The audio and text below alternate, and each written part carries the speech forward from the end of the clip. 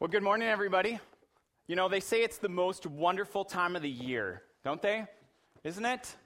I don't know. I want to know who they are and what their utopia is like because, you know, sometimes it feels like it's the wonderful time of the year where we can make room and, you know, bringing a tree into our house is super festive, except when, you know, oh, it's 2 inches to the right and no, it's got to go back and we got to get it centered in the tree window and it's festive. It's good. You know, and making room for relatives to stay at your house, that's relatively fun, depending. And sometimes you look outside and, I don't know, I was dreaming of a white Christmas-ish. I didn't want a brown Christmas, and I'm now trying to adjust to this, like, wet green Christmas. And people are still crabby about that. Do you remember the roads last year? By the way, you have 12 days to shop. You have to make room for giving.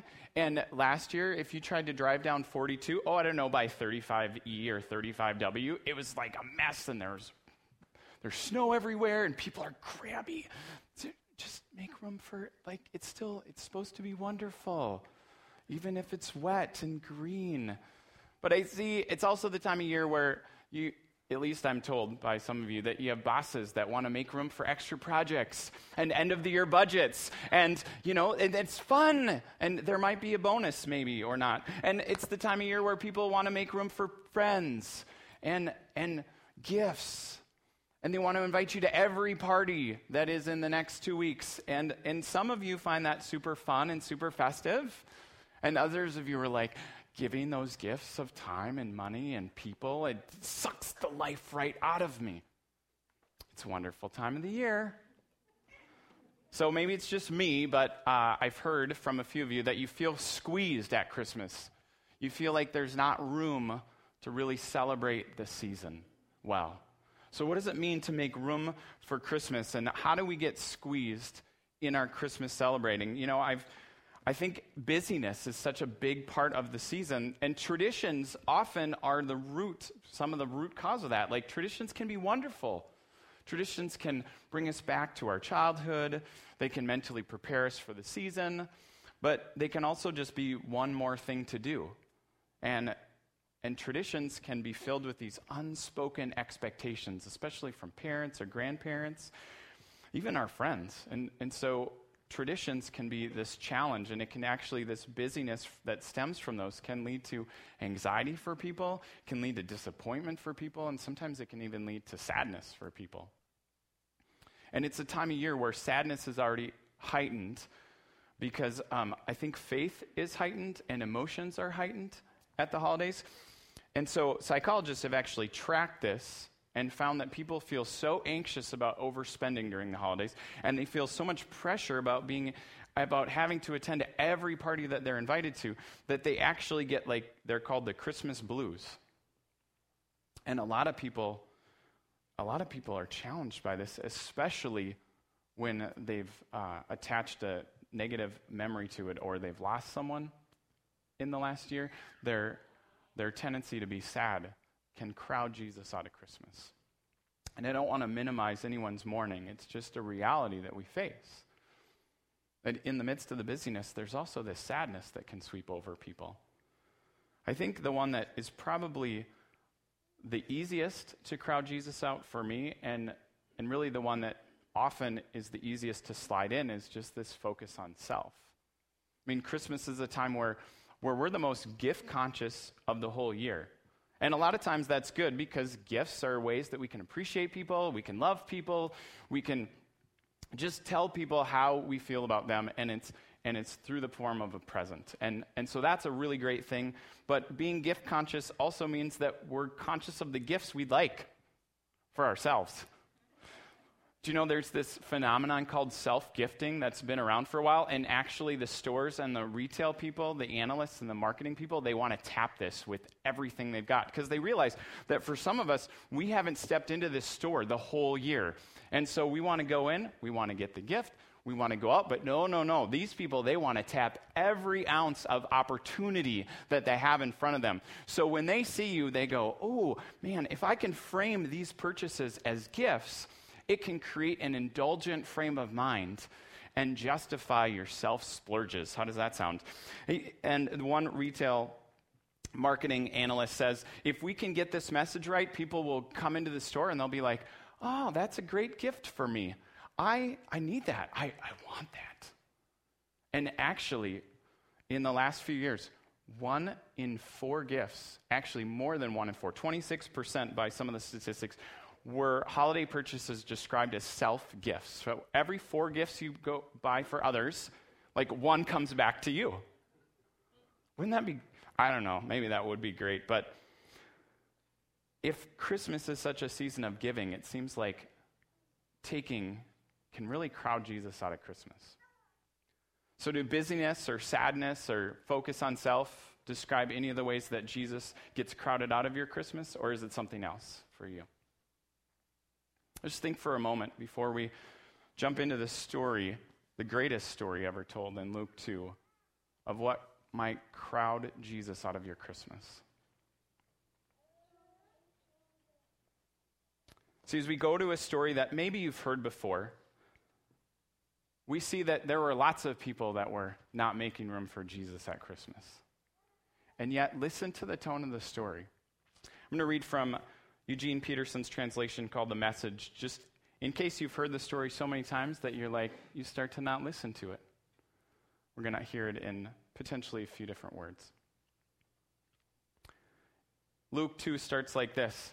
That about that time, Caesar Augustus ordered a census be taken throughout the Roman Empire. It was the first census when Quirinius was governor of Syria. So everyone had to travel to his own ancestral hometown to be accounted for.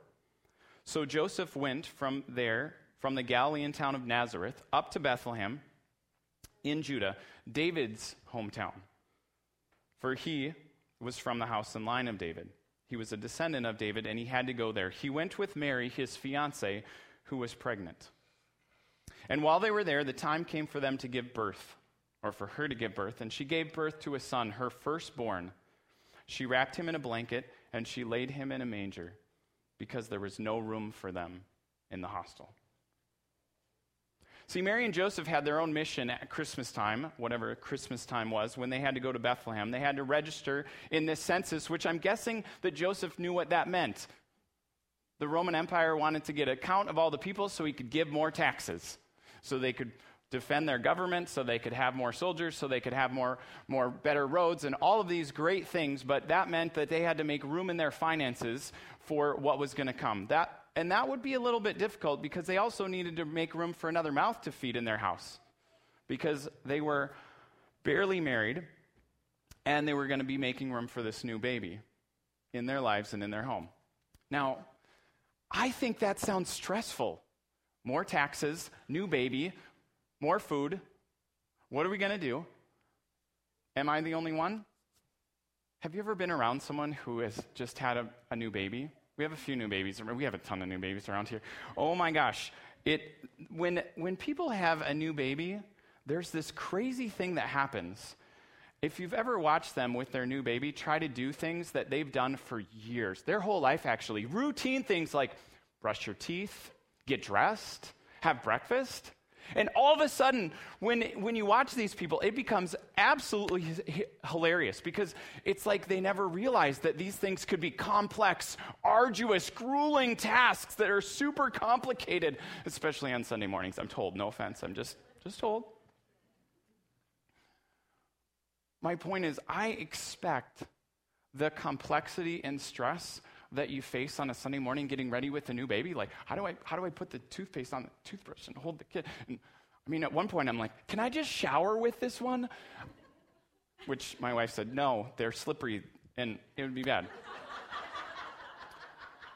Sorry to get distracted. But I kind of expect that anxiety in the story with Mary and Joseph and baby Jesus. I want to know how crowded the little town of Bethlehem was. Like, why couldn't they find a room? And I want to know about these people that are supposed to have this amazing hospitality. I want to know about their relatives who couldn't or wouldn't or didn't take them in. And I want to know about this stable or this cave or this place that they were. I don't think it was no crying he makes. I don't really think it was a silent night. And I want to know about this innkeeper or hostel manager, or if there was one. Like, if you've ever seen the movies or the plays that have been told about Christmas, like, is this person crotchety and a crotchety villain that likes to slam the door on them, or insensitive, or just clueless? Like a victim of circumstance. I'm stuck between a rock and a hard place. I don't have any place to go.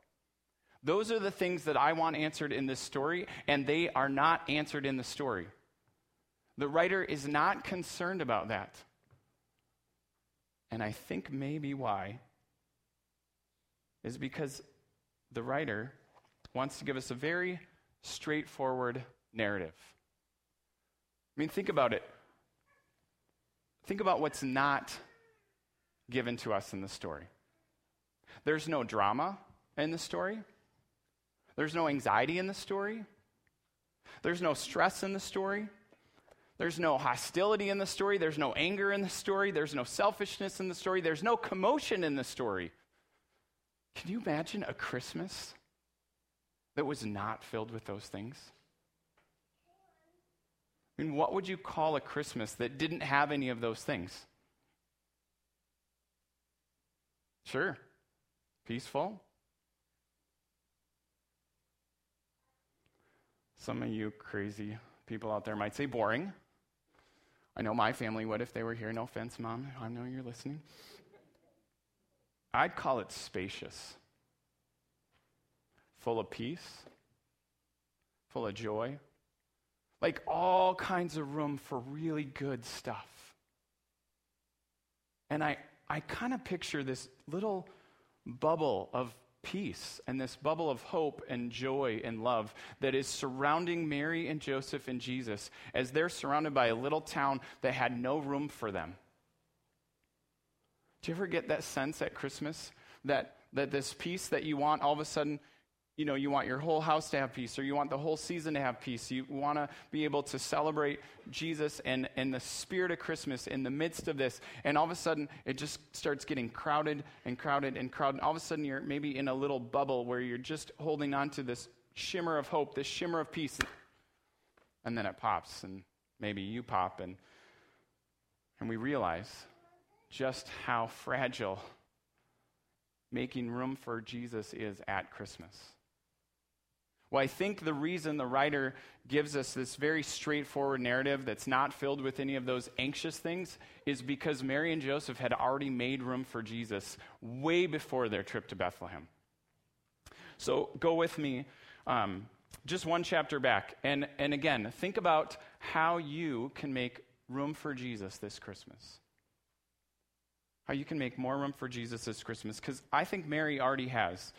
It's written in Luke 1. When the angel comes to her. The story starts in verse 26. It says that in the 6 months of Elizabeth, her cousin's pregnancy, God sent the angel Gabriel to the Galilean village of Nazareth to a virgin engaged to be married to a man descended from David. His name was Joseph, and the virgin's name was Mary.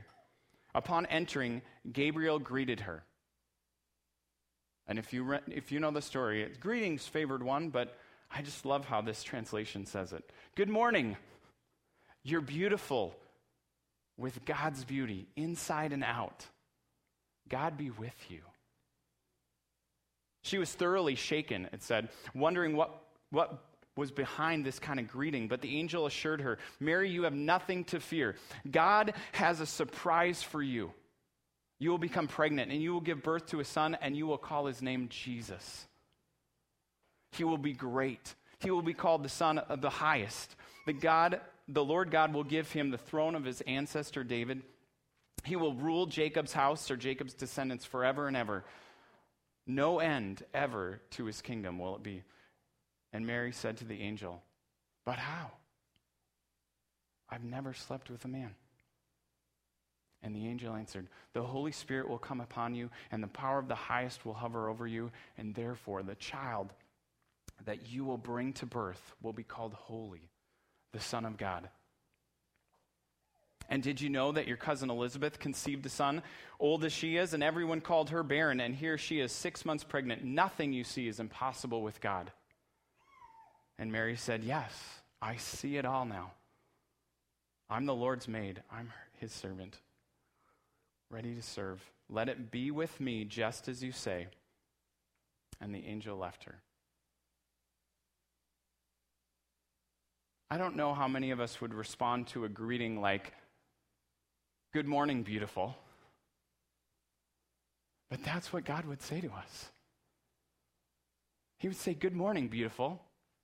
If you can't handle as a man being called beautiful, then God might say, good morning, handsome, but I think he still thinks you're beautiful.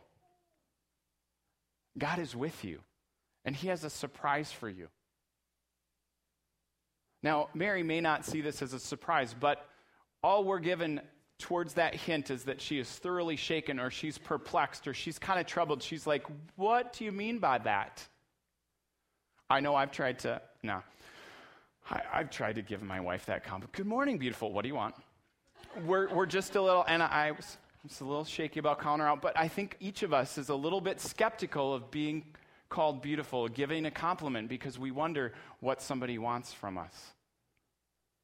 And God wants nothing from Mary other than her to be open to a holy moment. She's got this holy openness to what God can do. And that's what her question and her response is. But how can this be? Because if I'm putting myself in this situation, God's got a surprise for you. You will become pregnant and you will give birth to a son. I think all along she's like, okay, yeah, because I'm going to be married soon. We're engaged, which is almost like married. Joseph is preparing for our life together, but it's not official yet. But in the minds of everyone in culture, it would be official.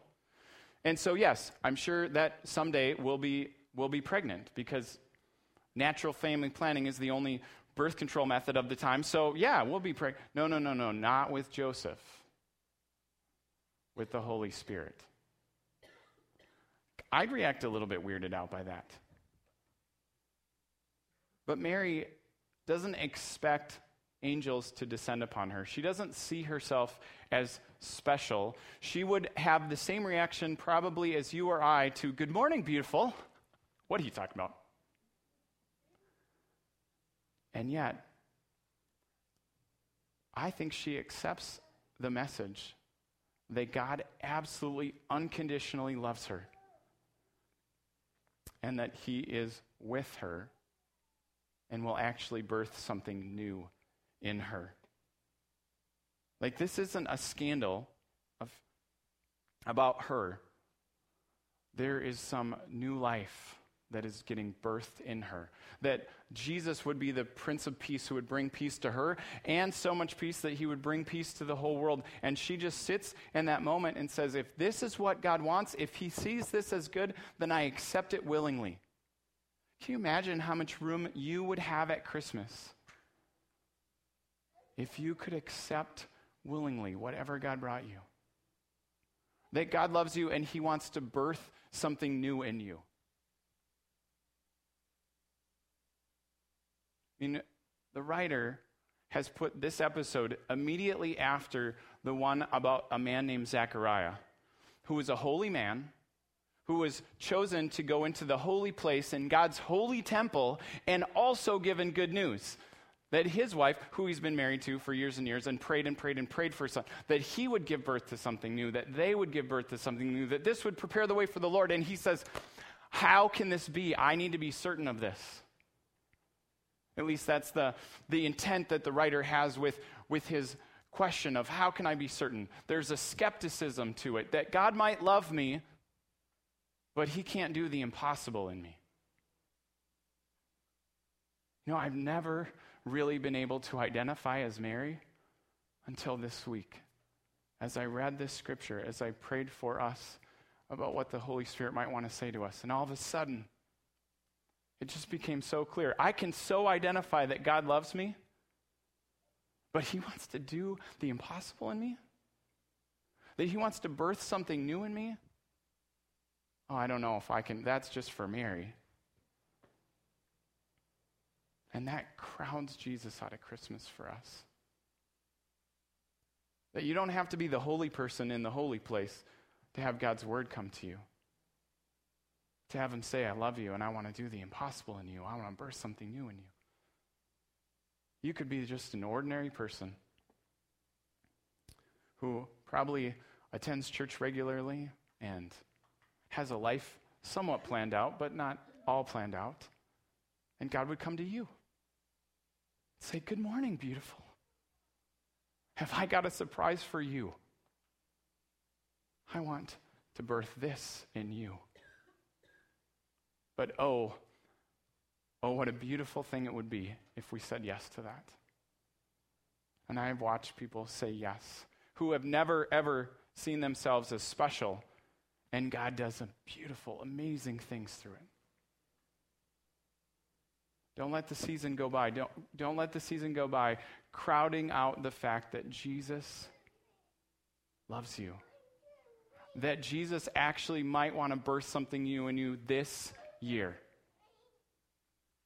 One of the things we're going to do the first Sunday of the new year is this New Beginning Sunday, where we're going to look at the story of creation and how God started everything new and how he might be putting something new in you. I want this today, right now, to be a seed in your life of just asking God, is there anything new that you are birthing in me?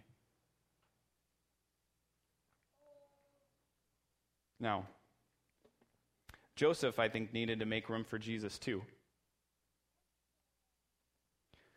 Because if you're like me, then you're probably not 100% convinced that God loves you, or at least enough for you to accept it when I say it. But if I were to come out to each one of you and ask you straight up, good morning, beautiful, do you know God loves you unconditionally, absolutely, without a doubt? Stand up in front of each person and say, yes, I do. That might get a little uncomfortable for you. I think it would have gotten a little uncomfortable for Joseph, especially considering he's not given one single word in the Christmas story in Matthew or in Luke. There's no words that Joseph ever says. But yet he needed to make room. Because I think Joseph did have plans. I think he was preparing for a life, and that life did not include Mary coming to him and saying, oh, by the way, God had a surprise for me. I'm pregnant, but it's not what you think. Yeah, God's little intervention there looked like a major interruption. And Joseph had to make room for something that he had not prepared for, that he could not even fathom. The story goes like this.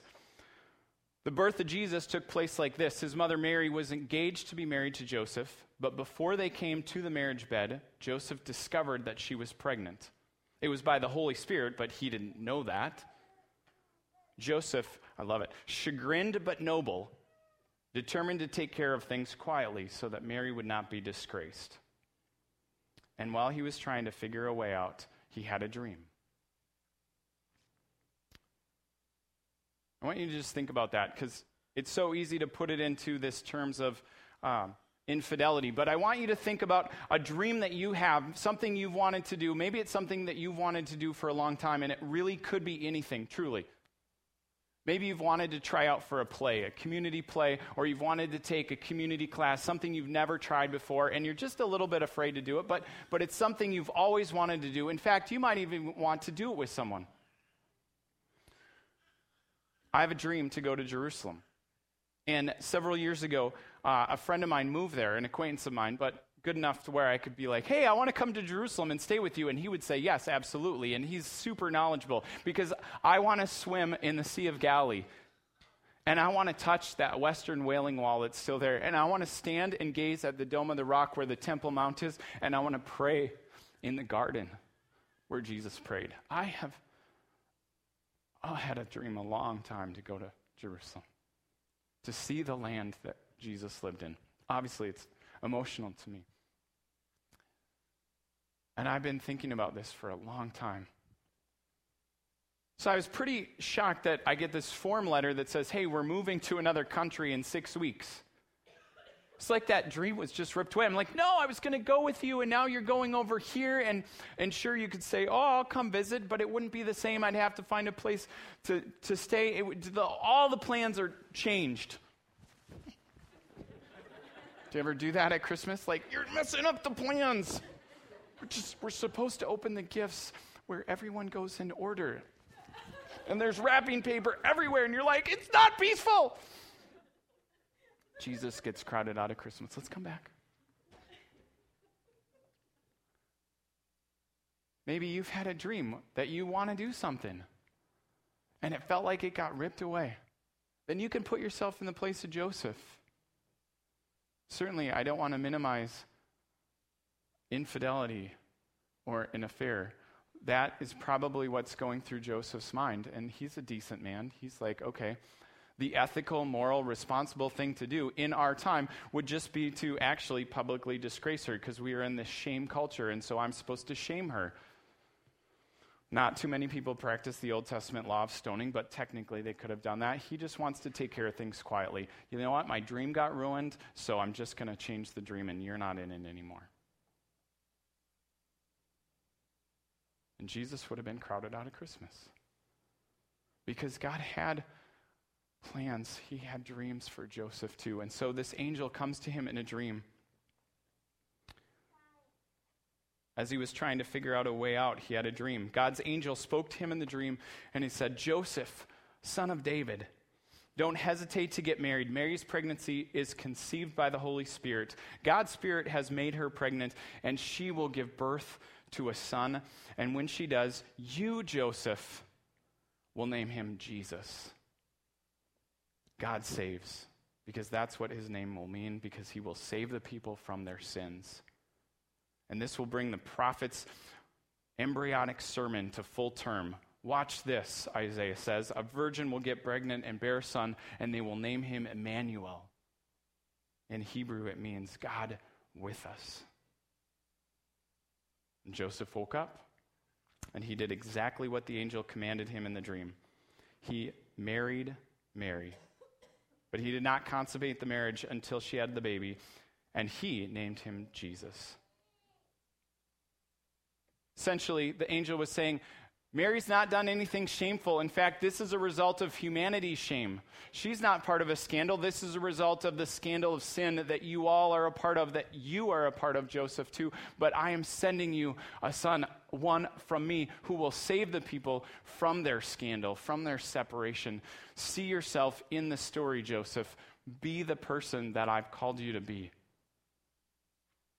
Maybe he didn't say it exactly like that, but that's what Joseph had to make room for. He had to see these words of scandal actually for him.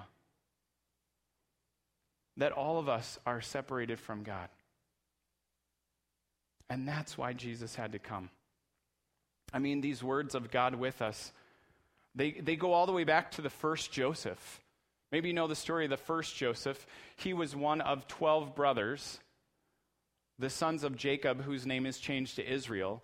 And Israel loved Joseph the most, gave him a fabulous coat and never made him work, and his brothers hated him for it.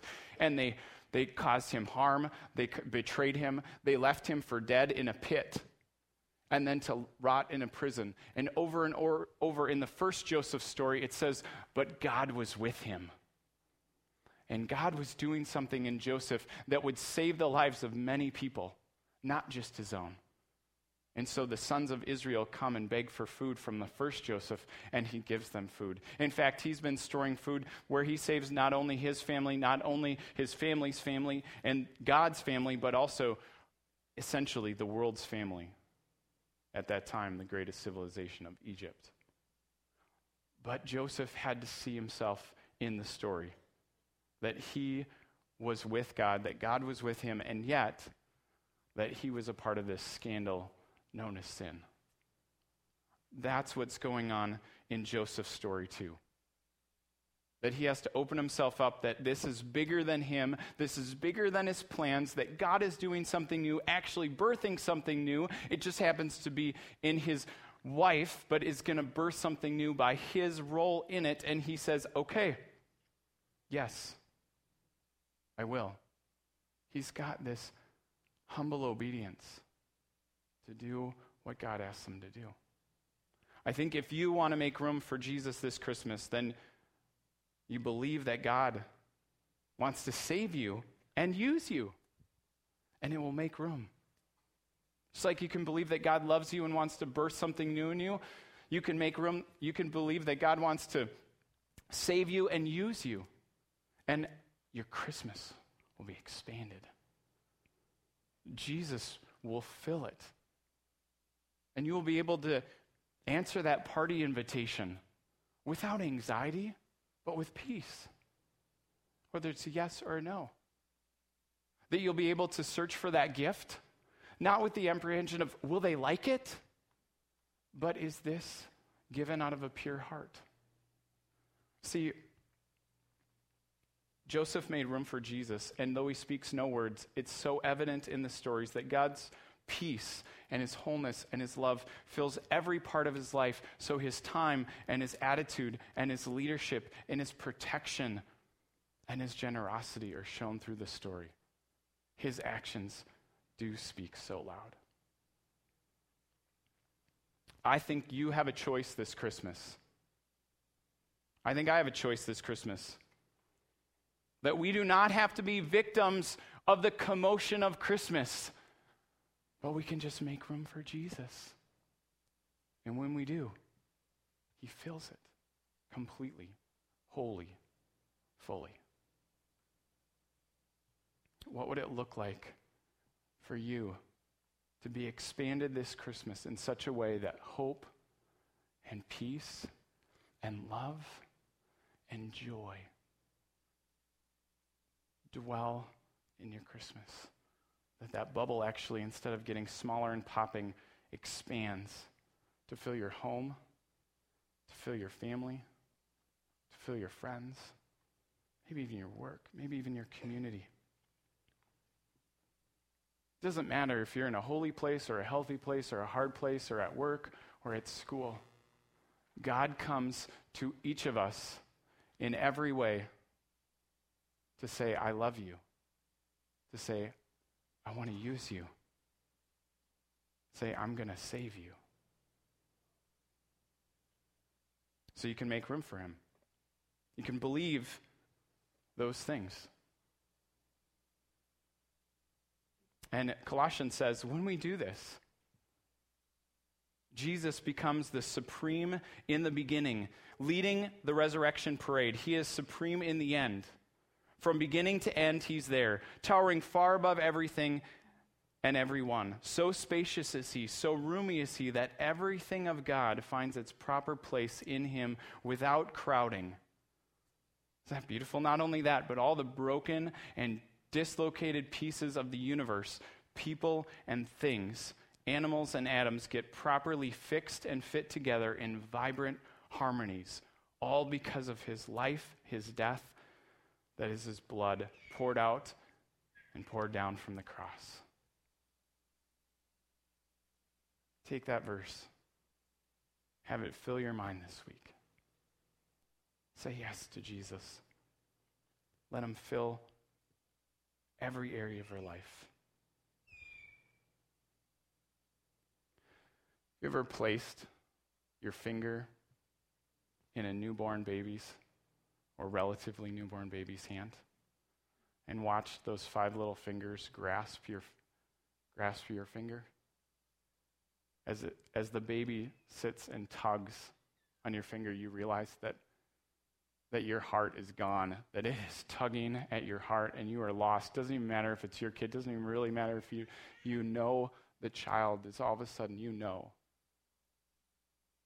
Well, at Christmas, love came down in the form of a little baby reaching out his or her hand, reaching for your finger.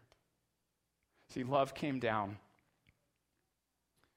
and reached his tiny little fingers around your heart to pull you back to God so that your heart would be full of him this Christmas. Will you pray with me?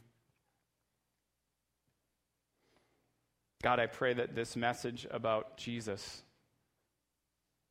would dwell in our hearts, God, that it would sit here, that we would see you, yes, as supreme and holy and finding every beginning and every end, and yet tiny, adorable, with no pretense, with no anger, with no sadness, that That God, that we really would have a silent night because it is full of peace. That we would see love came down in such a tiny little package that it would be actually easy for us to make room for you. And as we turn more and more of our lives over to you, by letting you be Lord of our life, by admitting that we need a Savior for our sins, that you would birth something new in us, God. Give us the expectancy. Holy Spirit, speak to us right now about what you want to birth that's new in us, to work through us, to use us, because you love us. Help us to listen. Amen.